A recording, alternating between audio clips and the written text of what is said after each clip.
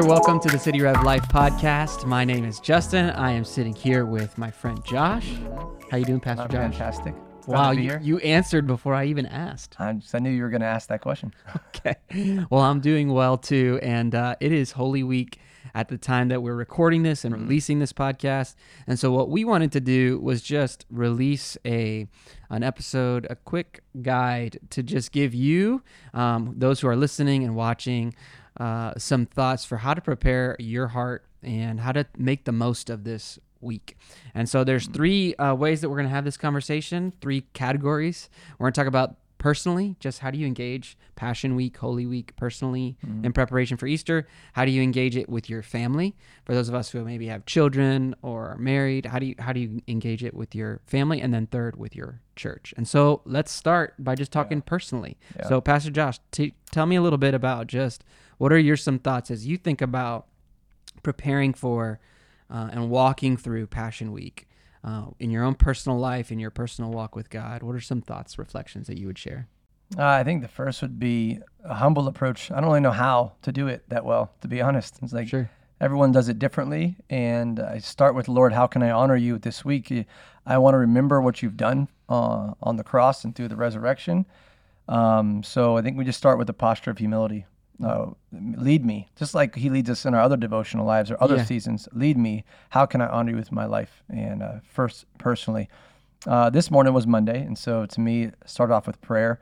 And I kind of asked the question from our sermon yesterday, which was about living a life with the resurrection in mind. Yeah. So I just spend time with the Lord. What does that even mean in my life? So I ask a lot of questions. I think that's a great place to start. Yeah. How do I live a life that is full of the resurrection? Yeah. And so a posture of prayer, I think, is great. Yeah. Set aside some time and say, Lord, I didn't live in that time frame of the resurrection. So it's by faith that I believe it happened, and through historical writings. But I didn't see it. I didn't see you. And so I've longed for that. I deeply longed to witness those things. Yeah. Or to have witnessed those things that the disciples witnessed and people in that time witnessed, but I didn't. Yeah. And so it's by faith. Sure. And trusting that God preserved his word over time. So I start with prayer. Yeah. And I say, Lord, would you give me faith, stir up my faith to have a joy and a passion for the resurrection. Yeah. And I think the way that maybe we'll even continue to set this up is, it's an extension of your personal relationship with God that hopefully is continual, that's just part of the flow and routine of your life. But there's something about Passion Week that cues us to spend time in prayer, just like you said, in scripture reading, focused in on those final moments in the life of Jesus, and taking time to really meditate on and consider the implications of his suffering, of his trial, of his prayer in the garden, of his crucifixion, of Saturday when it was silent and felt like all hope was lost, and then Sunday, the celebration of rejoicing, and to enter into that. So what would you say to the person who maybe they don't have a consistent rhythm of prayer, Bible reading, and maybe they want to, leading up to Easter, get something going? Is there anything you would say to them, just a starting point? What's a good place to start? Get rid of the guilt, first of all. Yeah. If you're in Christ Jesus, there's no condemnation. So just because you didn't have your morning devotions doesn't mean he doesn't love you anymore. What do you have right now that you can give him? A lot of us have car rides. Yeah. Turn the music off and sit in that awkward silence for 15, 20. Maybe if you're driving to Miami, it's an hour. And just sit with them and feel that tension of, how do I communicate to a God that I love, and start there and ask him questions. For those who stay at home or for those who work from home, just give some time, give a little bit of time and just sit with them. You don't have to do for him. Yeah. And maybe ask the questions, do I even really believe in the resurrection? Why, where do I get this belief from? Is it from my family? Is it just because I always believed it? Or I had to ask that question as a pastor. Do I believe this is to be true? And this morning, just by giving time to the Lord, I came out with the understanding I can prove to anybody that the resurrection has happened. Because of the work of Christ in my life, right? Because it's so visible, and I'm like, this is such an amazing God.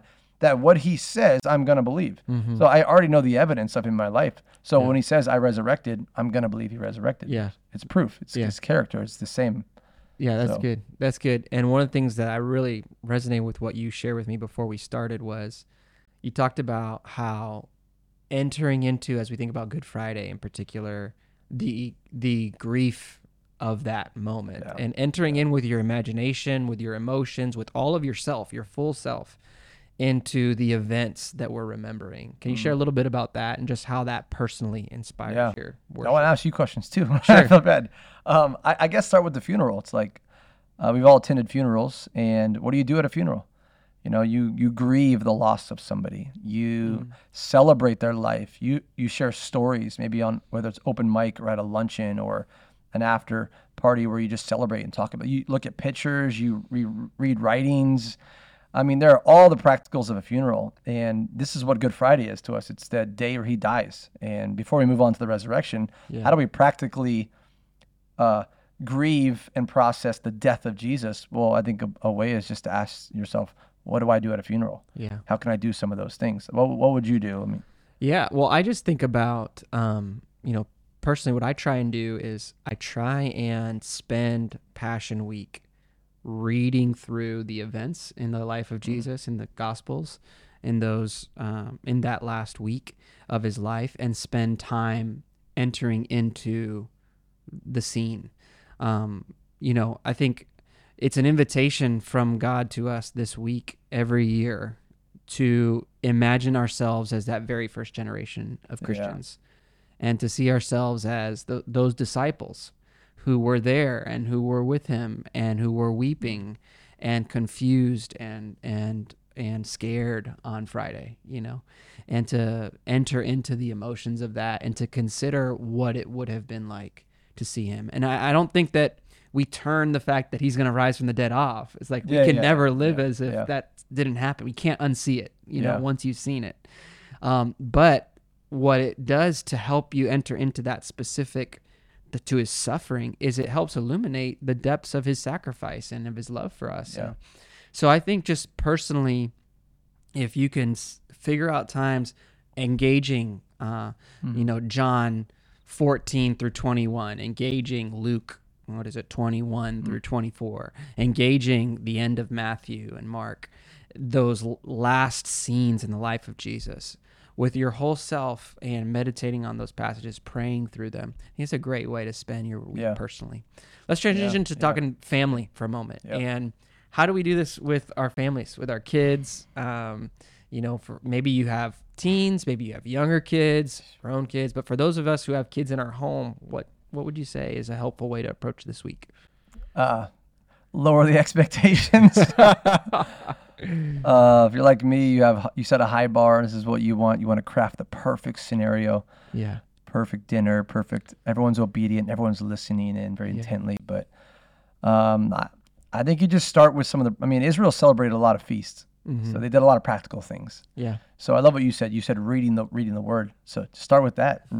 Recounting the story of Jesus to your kids in a way they can understand. My youngest is 5. My oldest is 11. And the attention span ranges. Not saying that the 11-year-old's more paying attention, or the young, it's just whatever I get at that moment. Sure. Telling the story.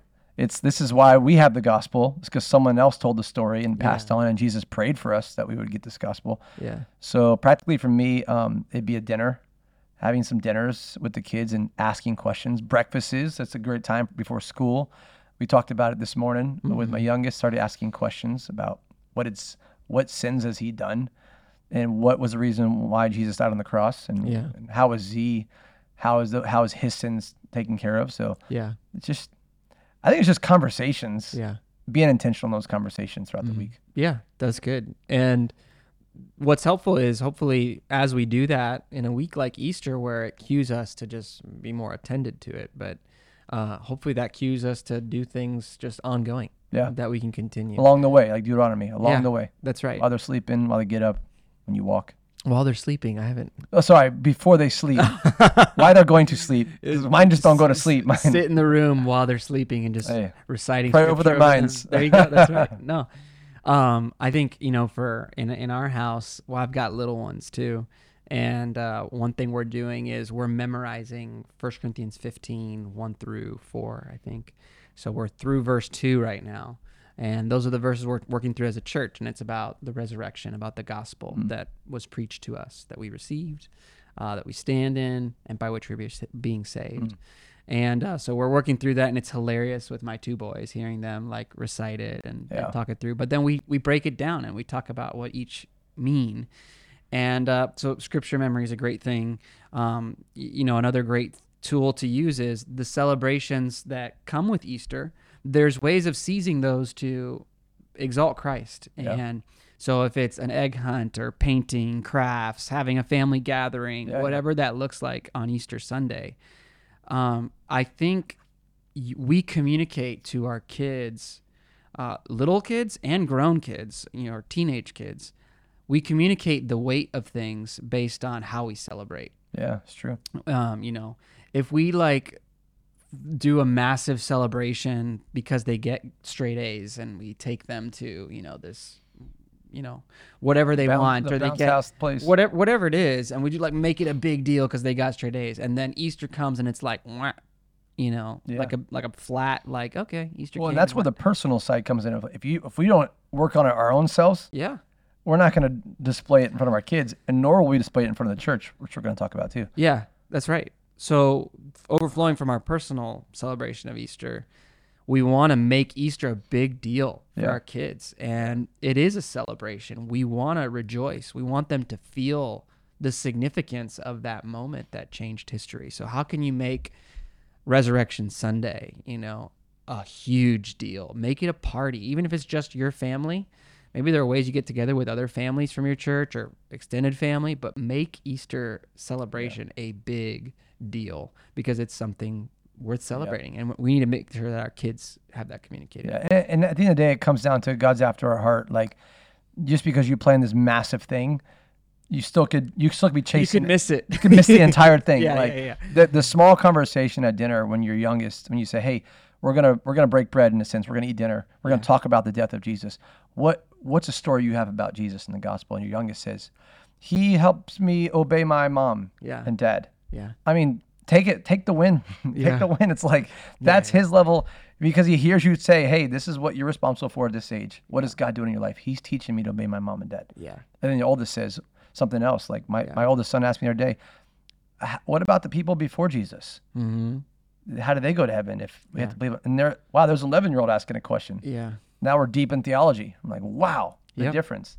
Yeah, that's celebrate the small questions, and God will use your little efforts. Yeah. And the other thing that comes to mind when it comes to meals is, you mentioned seizing those meal conversations as opportunities. I think also just the way you do the meal. Some families do like a Passover style dinner, and there's guides you can download them on the internet, right? Like Christian frozen pizza, Christian Passover, Christian, Passover celebration, where it takes the elements of the Jewish Passover that God instructed his people to celebrate, and then gives some scripture, New Testament scripture that corresponds to it. And Passover was the time of year that Jesus died. It's this week. Yeah. And so that incorporating that. Another thing that I've heard some families do is they go, especially if you have older kids who can appreciate this, one way to communicate the significance of Easter is some families will do like a nice dinner for Easter. Like they get good steak. Okay. Ooh, not, man. I was going to say, not necessarily like Aldi, 6 ounce. Can I say that? I'm sorry. But like they go and they save and they sacrifice the week before, month before, so that they can make it like the nicest meal of the year. Why? We feast on Easter. We kill the fattened calf, to use Luke 15. Yeah, that's good. Not everybody's able to do that. Whatever that looks like for your family, but celebrate it. And if you need to sacrifice in other ways so that you can figure out, it might not be a meal, it might be another way, but just celebrate that day and rejoice. Make it a big deal. Yeah. Okay. Then let's talk about church. Yeah. So how we talked about your personal life, your family life. What about in your church? What does it look like to engage this week with your church? Yeah, I think the priority of that is key. if you're talking to the Lord by yourself and trying to understand the power of his death and resurrection, then you're not going to tell your kids with any spirit of joy or excitement or grief. And then you're not going to come into the church and really understand. You're not going to bring that spirit of gratitude or awe or reverence. So it needs to start. But inside the church, when we walk into the church, this is the bride. He didn't die for me by myself. It's for everybody. It's everybody with the grief on Friday, the anticipation on Saturday, and then the joy of resurrection on Sunday. Like, imagine if all of us came into the church with already working on our souls for remembering this time, and then we enter into worship.